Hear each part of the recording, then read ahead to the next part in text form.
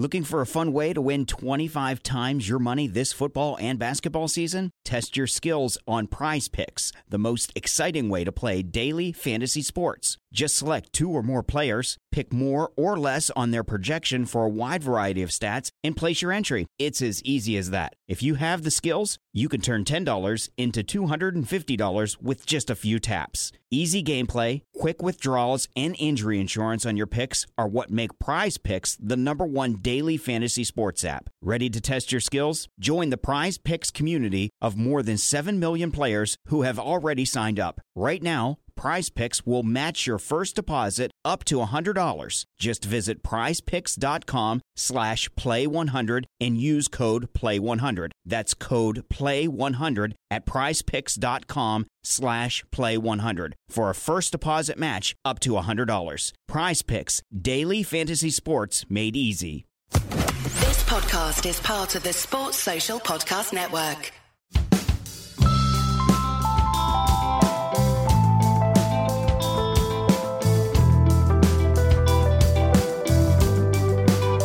Welcome to Red Inker. I'm Jared Kimber. This episode of Red Inker, we talk about whether Ireland would have been better off not playing at Lord's at all with a man who believes they shouldn't have. Nathan Johns, journalist with the Irish Times. We talk shirt sponsors, pinch blockers, 2-day tests, postmen, Islanders New Zealand, first-class structures, and why making runs at Lord's just counts for more to casual fans.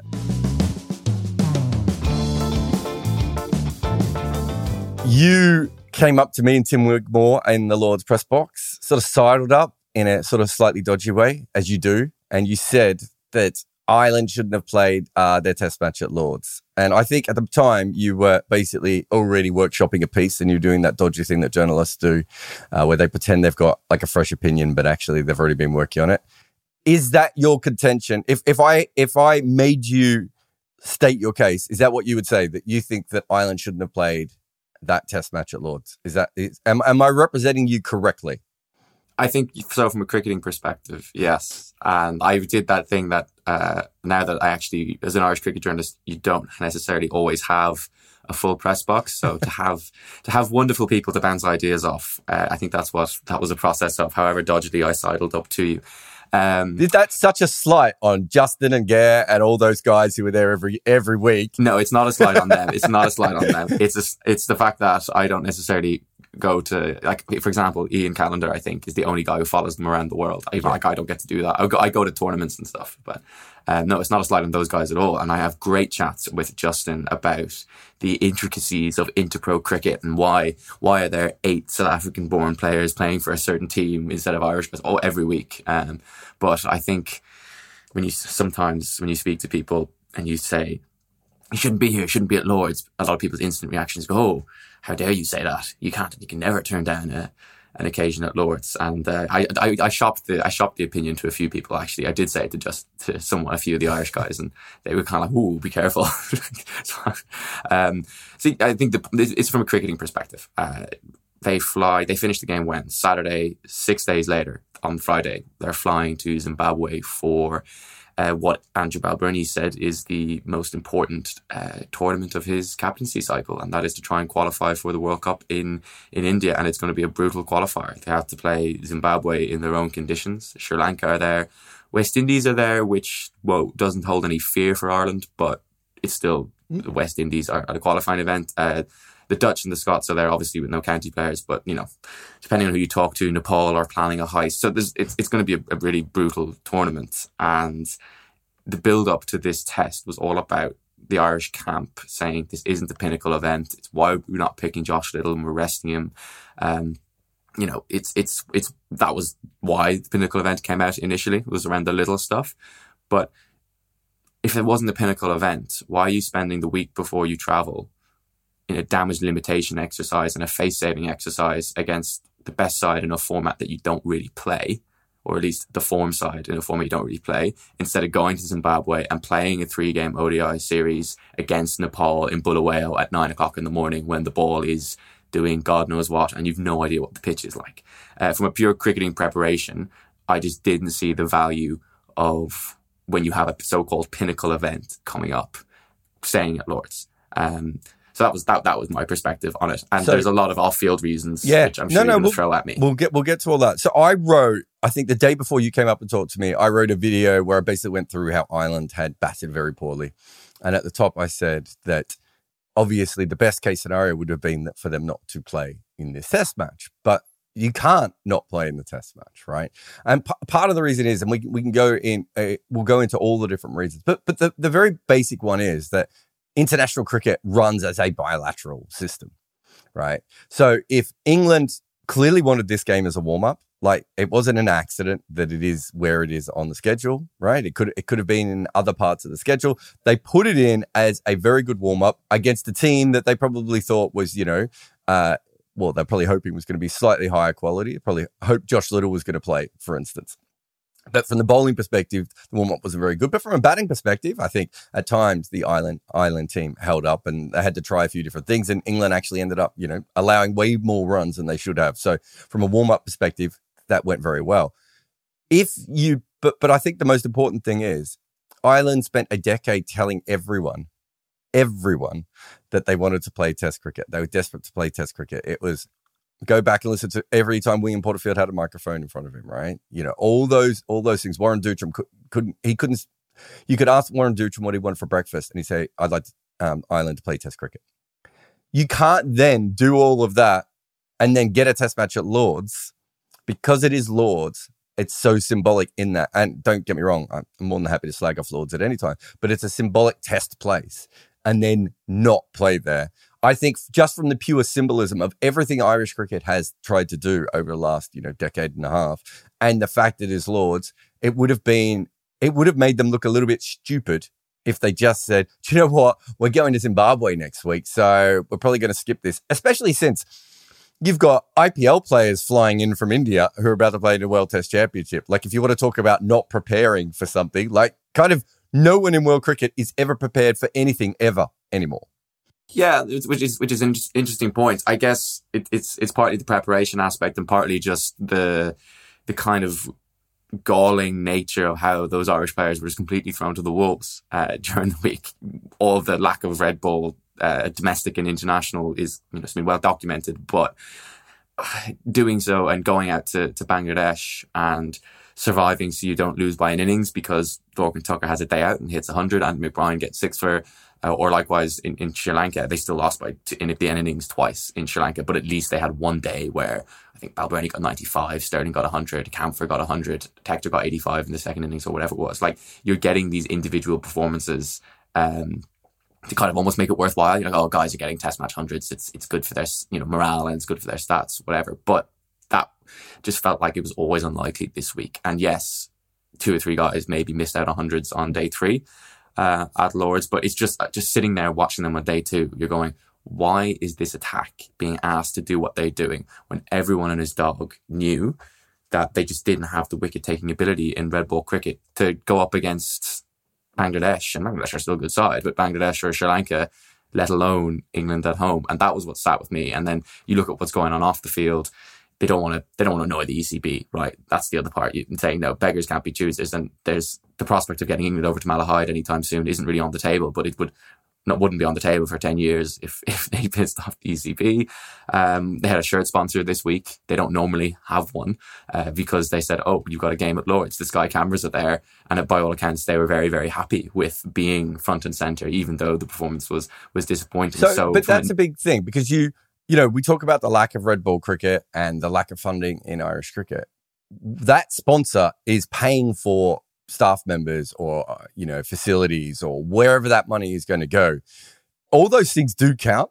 Like, it's easy for you and I as cricket people to sit here and go, oh, they should put the cricket first. But they're going to have more money, perhaps, when it comes to maybe for helping them qualify for the World Cup, or more money if they do qualify for the World Cup to prepare better because of that shirt sponsor, right? Like these aren't accidental things. And then also, if the shirt sponsor liked them, who's the shirt sponsor? It's like a money transferring company. I think is it Clear Currency? I think.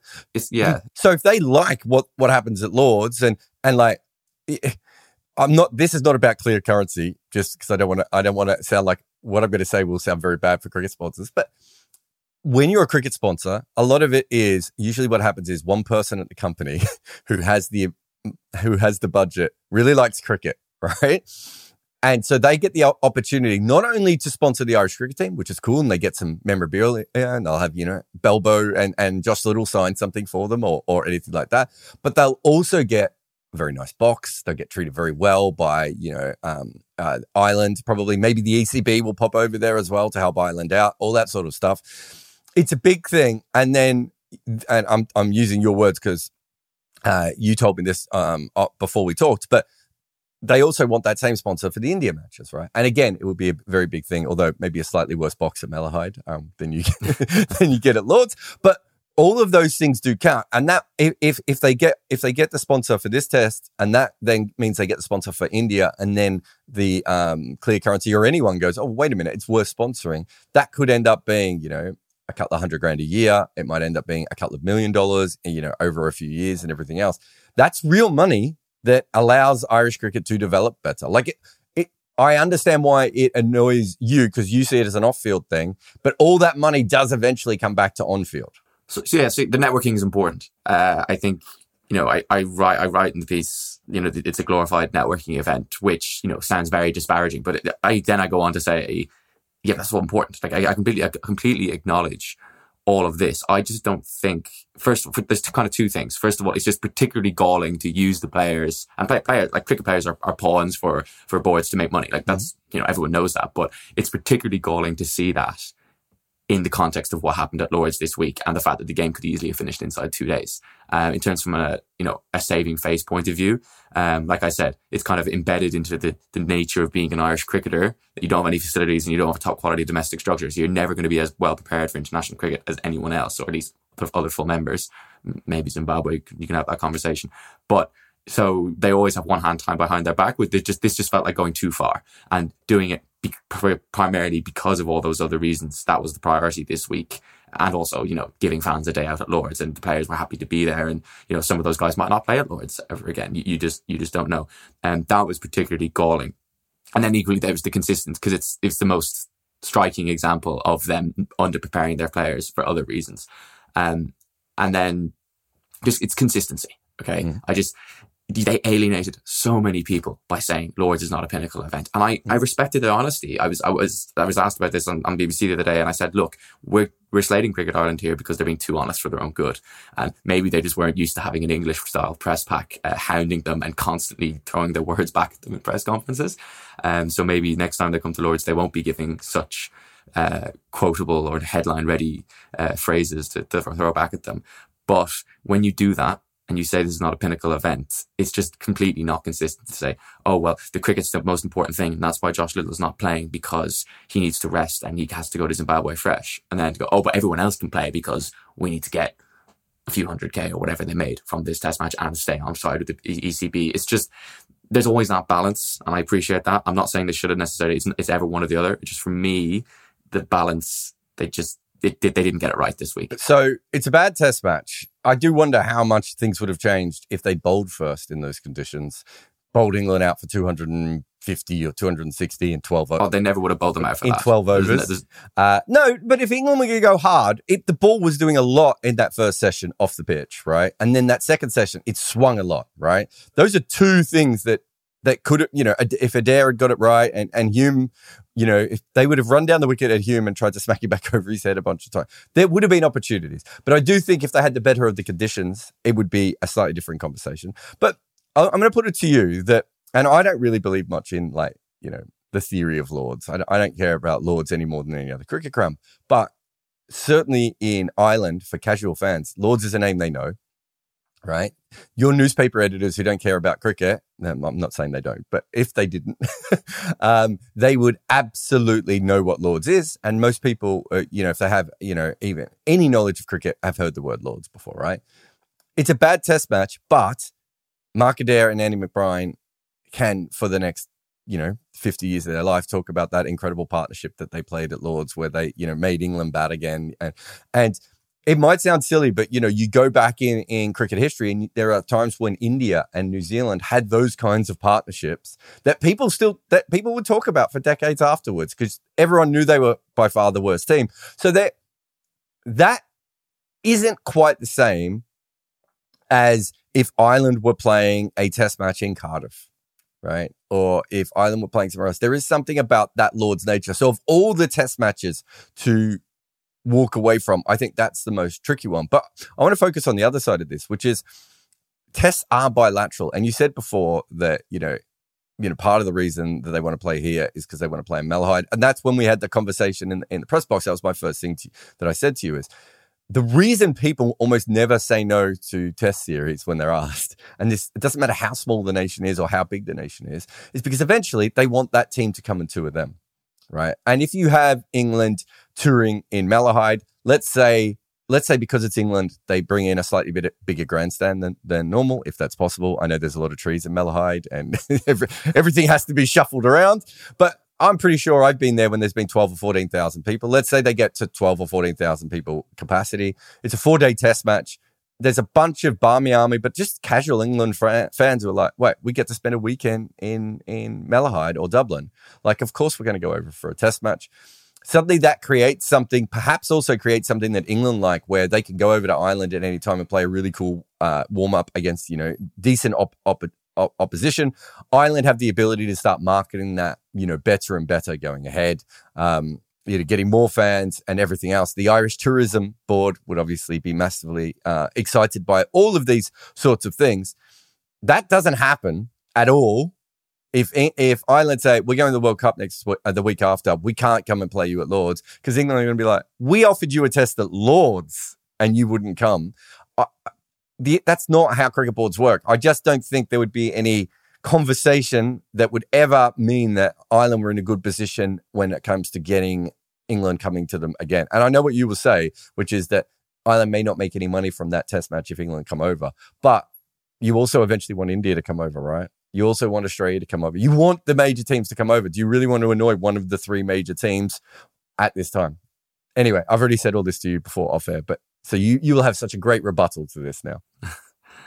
Well, 100%. I mean, beggars can't be choosers. That's the story of Cricket Ireland. And like as I acknowledged before, the off-field stuff. I don't really have.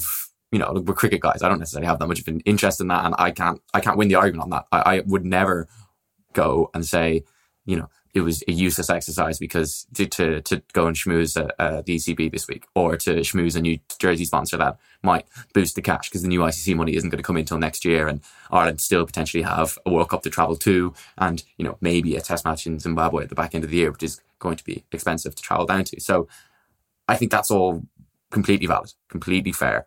My point is just they were always balancing that. They're always balancing the needs of that versus best preparing their players for international cricket, which they don't do anyway.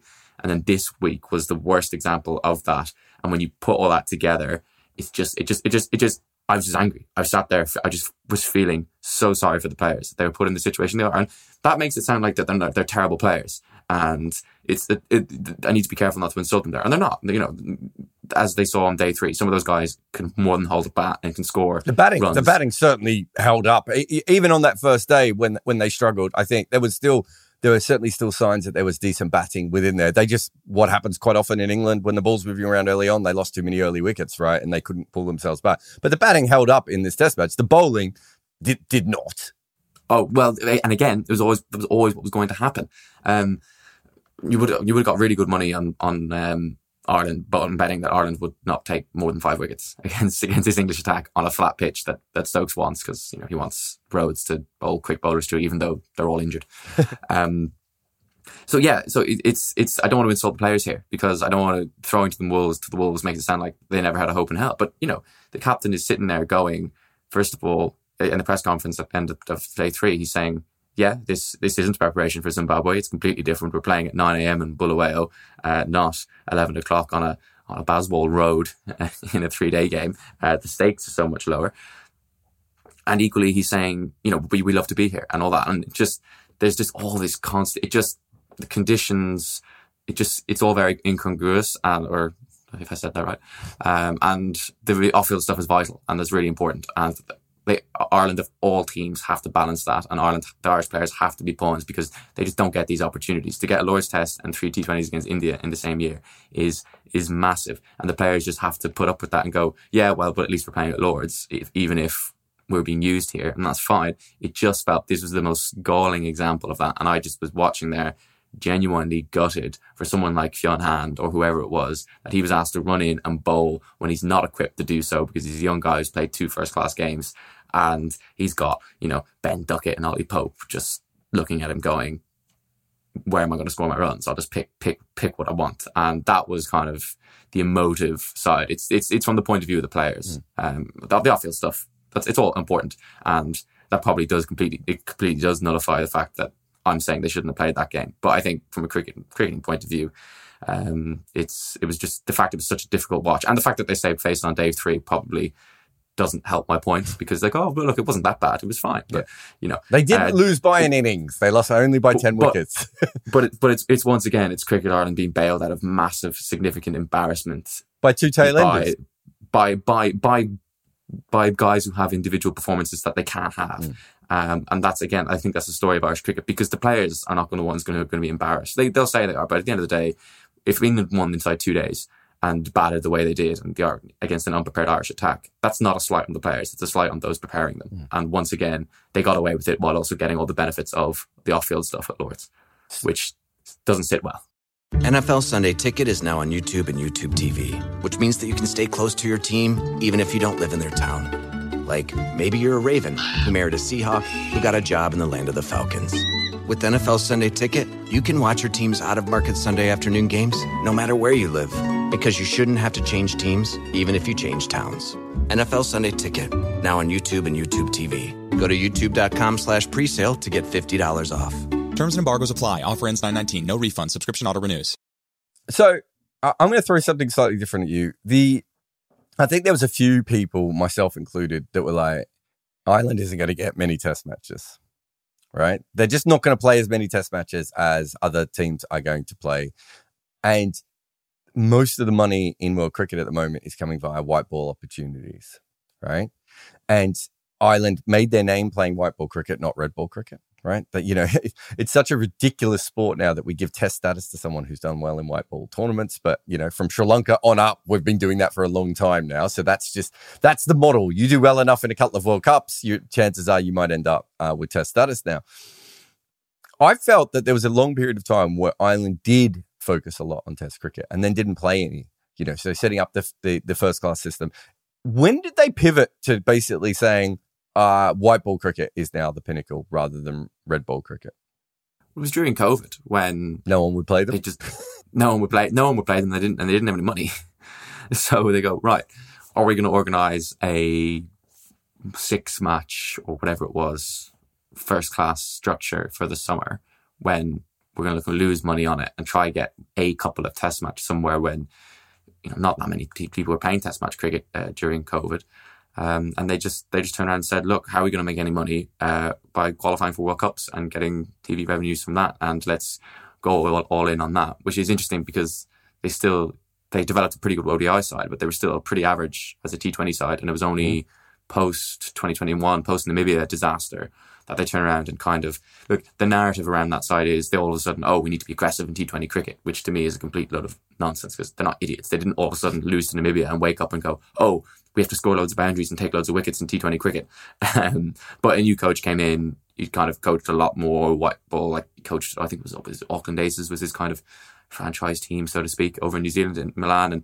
And they kind of developed a slightly more attacking style, and all of a sudden they played, but what also helped was they played 20 T20s in one calendar year. And by the time, which they never did before, and by the time they got to Australia for that World Cup, they were in a good position. They needed an individual to stand up in Camphor to bail them out of trouble against Scotland, but then they went on and hammered the West Indies and got a rain win in England. So the strategy has by and large worked.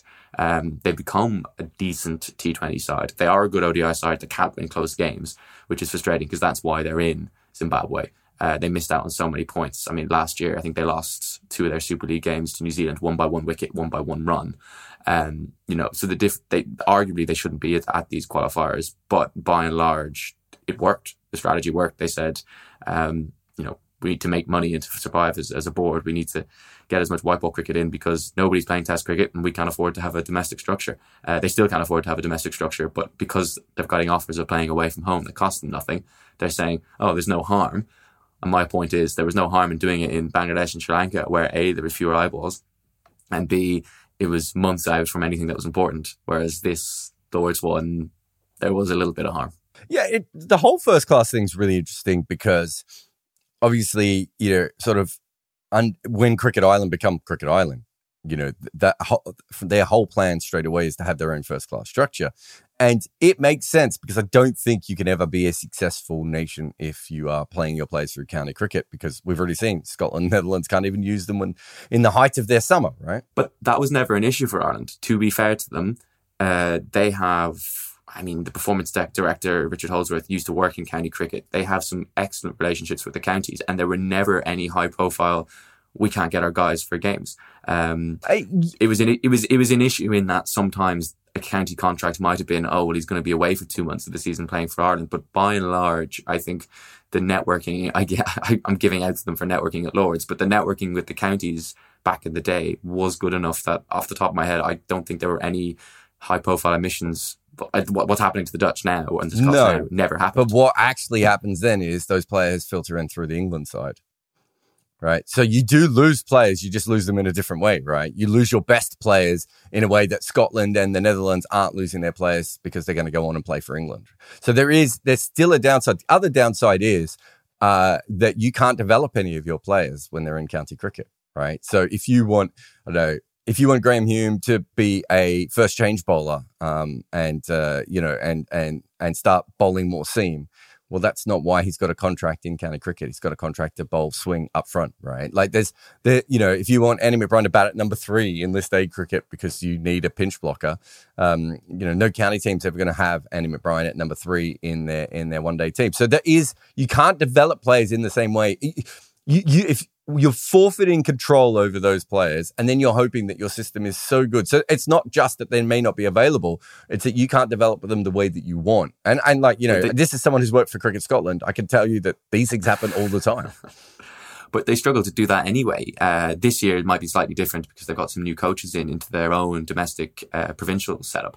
But like last year, there were loads of examples of somebody would pick up the phone to a provincial head coach, say, this guy needs to bat at 3 or this guy needs to bowl 4 overs or whatever. And the coach would go, well, no, he doesn't fit into our side like that, so we're not doing that. and this is an interprovincial system where there's 4 teams and no one really cares who wins. The players probably do because they're competitive beasts. The coaches do because it looks good, and some of these coaches probably are trying to get into the national setup at some point.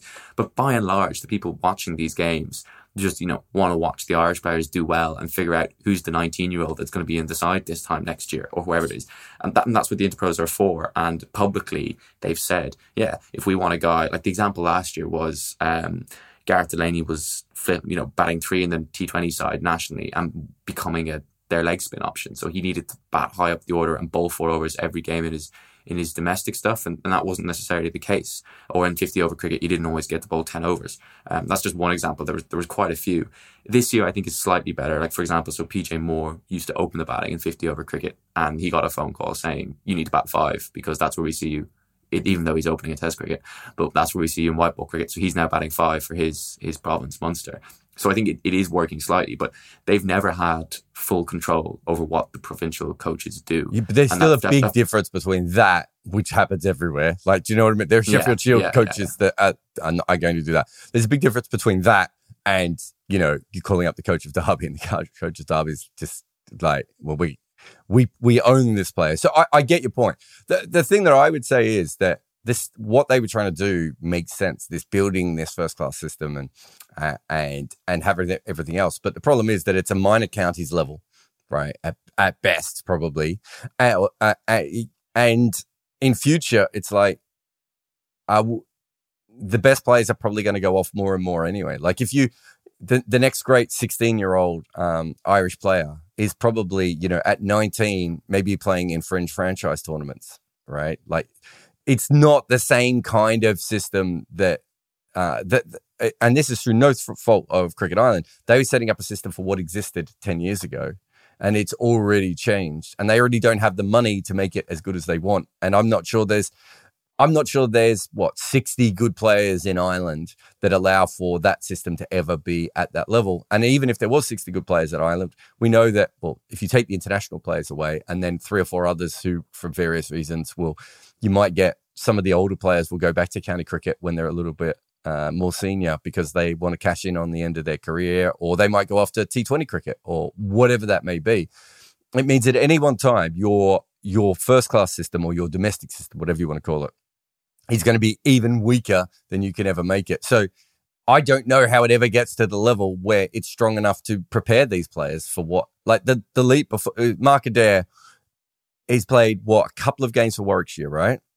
I think that's right. Yeah, he's a second team player for them by and large. Yeah. So he played a couple of games for Warwickshire. He's basically going from a very, very low first-class competition in Ireland to having to bowl to, England in a test match at Lords, as you said, on a flat wicket. Well, flat by the time he bowled on it, surely.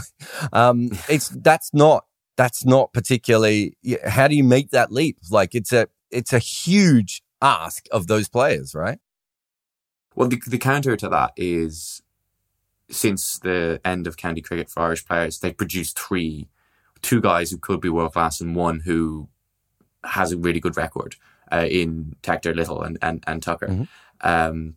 So that's the counter. My counter to your counter is that is because more people in Ireland are playing cricket and there is more of a professional structure in general, and there are now job opportunities. Like 20 years ago, Josh Little and Harry Tector and Lorcan Tucker still existed, right? But they might have gone off to get other jobs. And so that's because Irish cricket exists. I'm not saying that the development of their younger players hasn't helped and everything else, but I don't think specifically the domestic system, Josh Little is left arm and bowls 90 miles an hour. I don't think we can say that domestic Irish cricket developed that. Do you know? No, they got really lucky with him because he bowls 90 miles an hour because he played hockey and he's really strong wrists and he has this real snappy thing he does with his wrists. That's why that happened. Ireland hasn't got an amazing record at developing 90 mile an hour bowlers, so I don't think they can claim too much credit for that.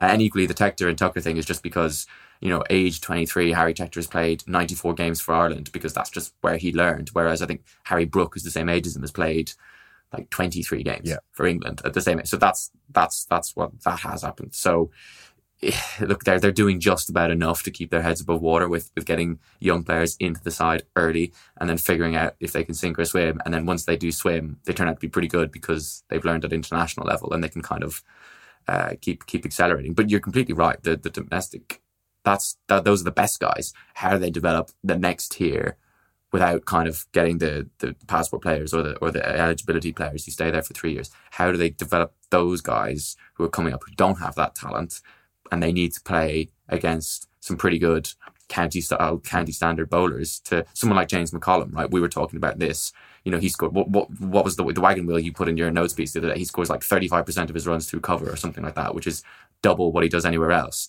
right? He's a good player. He's got a good technique. He's got a good defense. He's got a really nice cover drive. He looks $1 million when he plays it, but he hasn't got another shot. Whereas if he goes over and plays second for Derby for a few seasons in second division or whatever, he'll develop a second and third shot and can probably average 30 opening the batting for Ireland in Test cricket. But he hasn't been able to do that because A, there's no red ball cricket, and B, if there was, he hasn't got anyone good enough bowling to him that's going to test whether he can play the pull shot or test whether he can develop a drive down the ground. Yeah, he's not going to face Josh Little, is he? Do you know what I mean? So, no. Look, it's such an interesting system and how they come out of it.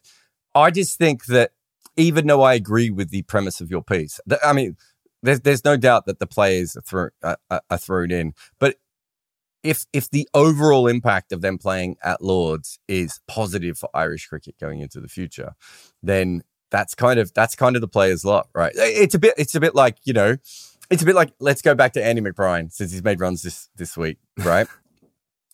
We all know he shouldn't be batting up the order. He doesn't have the skills required to be batting up the order. Odean Smith almost killed him. He's not that. He's not used to facing 90 mile an hour bowlers on flat hard pitches, all those sorts of things. But that's what happens to athletes. Sometimes you just get thrown in to situations you can't do because your team needs somebody. I mean, NBA finals are on this week, and you've got a 6'5" guy. trying to stop a 6'10" guy because the team doesn't have in Miami. He doesn't have enough tall players, and he knows he's going to get beaten up. Right? He knows before this game he's going to be made to look small. He's going to get beaten up. Andy McBride knew he was going to get hit a lot. He knew he was going to get a lot of short pitch bowling. All those sorts of things. That is part of being a professional athlete at times, and Ireland is coming at this from a position of weakness. Like they are where they are on the table, and we know that as great as Irish cricket can be, I mean, the way that Warren Dutram always sold it to me back in, over a decade ago was, what if we're the next New Zealand, right? And he wasn't, that was before New Zealand was as good as they have been the last couple of years, of course. But his thing was, you go into Australia and then you might put a couple of tests on against New Zealand on the back end of it. They're very realistic of where Irish cricket is. I think Belbo said in his interview the other day that he was hoping that, Irish cricket could get to the fourth or the fifth biggest sport in Ireland. Like everyone knows where Irish cricket is. And sometimes that means that there are going to be teams thrown out into situations that they shouldn't be in. That is kind of where they are. Like, I don't think you can give them a much cushier ride. Even throwing them to Bangladesh and Sri Lanka, those are tough test series for good teams. I agree. But once again, they're completely relying on players bailing them out of trouble. Because if that game finishes inside 2 days, which at one point people were worried about, do Ireland ever get asked back to Lords in the near future? Does England go, why do we think this is a valuable warm-up exercise for the Ashes? Yeah, okay, we got decent board relations with these guys. We gave them a box. It might be nice for us to go to Malahide at some point. But are they going to get asked back for a serious game at Lords or anywhere else anytime soon? I don't know. I'm not saying that they wouldn't, but it certainly increases the chances that they're going, well, what are we doing with these guys? They need to spend so much time. So does that then create a net positive, right? Then surely the game's a negative because the players have been put in such a bad position, and yes, day one with the bat, you could blame them, but when you don't blame day two with the ball, they don't blame the players. But what happens then? So once again, it's the heroics of someone like Andy McBride, who has bailed Irish cricket out so many times, and they've kind of gone, he's bailed himself and his team out of trouble in terms of saving face, but he's bailed his board out of trouble because once again his board have put him in a position where that he shouldn't be, and he's gone, right, well, we'll do just about enough here. It's that the board can be happy and go, oh yeah, this was a worthwhile exercise. Where if they went home, or even arguably even worse, if they got bowled out inside an hour on day 3 and the MCC had to give out refunds to tickets, then there's another one where they're going, well, why the hell are we going to bring these guys back? So I get what you're saying. One thing I would say is that the negative of not playing might be more negative than the negative of playing. But the other thing I would say is, as someone who's been covering Ireland since 2007, the players do stand up, right? Oh, 100%. And that's the thing. And that's the thing that I say in my piece. It's that, it's kind of embedded into the nature of Irish cricket to not be prepared for anything. And it's equally embedded to completely outperform any expectations at all. And you're saying athletes all the time get thrown into situations that are not fair and not equal. And that's the story of Irish cricket. Like I said, even in white ball cricket, which they're actually decent at these days, or at least a lot better than they were, they're still not prepared anywhere near enough. They played a series in Zimbabwe in January and they still had no outdoor wickets to prepare on during the winter. So they were practicing on indoor, fast, bouncy nets as if they're going to go play in Perth or whatever, instead of, Harare at 9 o'clock in the morning. Yeah. So even that. So they just went to a World Cup that you covered them, and their death bowler was it Barry McCarthy, right? Yeah, there was the trio, him, Little, and Adair. Right. Yeah. Well, McCarthy and Adair, both not death bowlers, right? And yet the team as a whole still. Do you know what I mean? Like, there's never going to be a perfect. I can't see there's ever going to be a time when Irish cricket, on or off the field, is going to be in a perfect situation. It is going to be a bunch of situations where you and I will always say, they've been thrown to the wolves here, or they shouldn't be playing in this game, or they should be, doing something else. But the reality of Irish cricket is that is what it is. That if the only reason you and I are sitting here chatting is because a mailman did something really good in a tournament, right? Do you know what I mean? It's the people who shouldn't have been good in the first place, who just kept fighting and fighting for Irish cricket. That is going to be the case. Now, maybe one day, I don't know, when I'm 110 and, you're, I don't know how much younger you are than me, but you're 80 odd. We'll be sitting somewhere and we'll be having the conversation of, now they're a normal team. But that's a long way off. So I agree with you, but I just think I don't think there's any way of fixing this, because they are always going to be in a situation where they're going to have to take what they can get. And that is often going to be, maybe not the meal that they wanted, but it's better than starving. I'm not asking for perfect. I don't think we'll see a perfect Irish cricket setup in my lifetime. And you're young. Yeah, I know. I'm just saying that of all the examples, and you kind of touched on the romanticism of Andy McBride. Is he going to get 100 at Lords? All that, and that was a really nice bit of jeopardy on day 3 that everyone loved, and Irish fans were loving it. Andy McBride's a really popular player in Ireland. They love that romanticism. Both of that and of Irish, the plucky Irish team always outperforming expectations and outperforming their lack of preparation is part of Irish cricket. And I think that's actually important now, because it's something that fans, the few fans that they do have, kind of grasp onto, and the players themselves grasp onto it, as much as the players would absolutely prefer to be playing in English systems for Ireland, if that makes sense. Or not necessarily English systems, but that standard, right? So I'm not discounting all that romanticism, and I think it's important. And it means people like me, when they win a World Cup game, can go nuts with the copy and to go, completely romantic style. And they get the 10-minute slot on the top of the national news because it is romantic and it's nice. That's all important, right? I'm never going to demand perfect. The players have to demand for perfect because they need to demand that they can do their jobs properly. Everyone knows it's not going to happen. My point is just this week was the worst I've seen it in terms of not having the perfect situation to throw their players into. And we've seen a lot of situations, like you said, we've listed lots here, where these guys have been, I wouldn't say thrown to the wolves, because they've always been able to swim to a certain extent. But this was the first time in a long time I've seen it so bad that guys, through no fault of their own, have been thrown to the wolves and only, again, just kind of bailed themselves and they're bored out of trouble on day 3. Here's the best argument against your argument, which is if you had been in charge and you'd cancelled the Lord's Test, Andy McBride wouldn't have showed everyone how awesome he is. So in some ways, this just goes on from the narrative of which I personally believe that you hate Andy McBride, the pinch blocker. And I don't know why you hate him so much, but that's unfortunately, we're going to have to end the podcast, and you're just going to have to be known as the Andy McBride hater. And can't believe that's who you are. Thank you very much for coming on. Thank you. Thank you for listening. There is more information on my guests in the show notes. Please support them where you can, but also support us. If you can't help out on Patreon, every single review, share, or word of mouth suggestion to your friend helps us.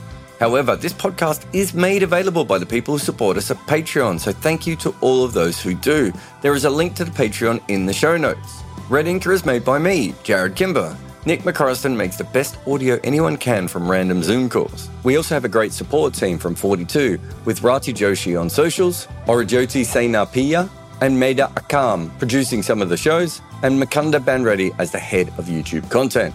Our theme tune is by the Red Crickets.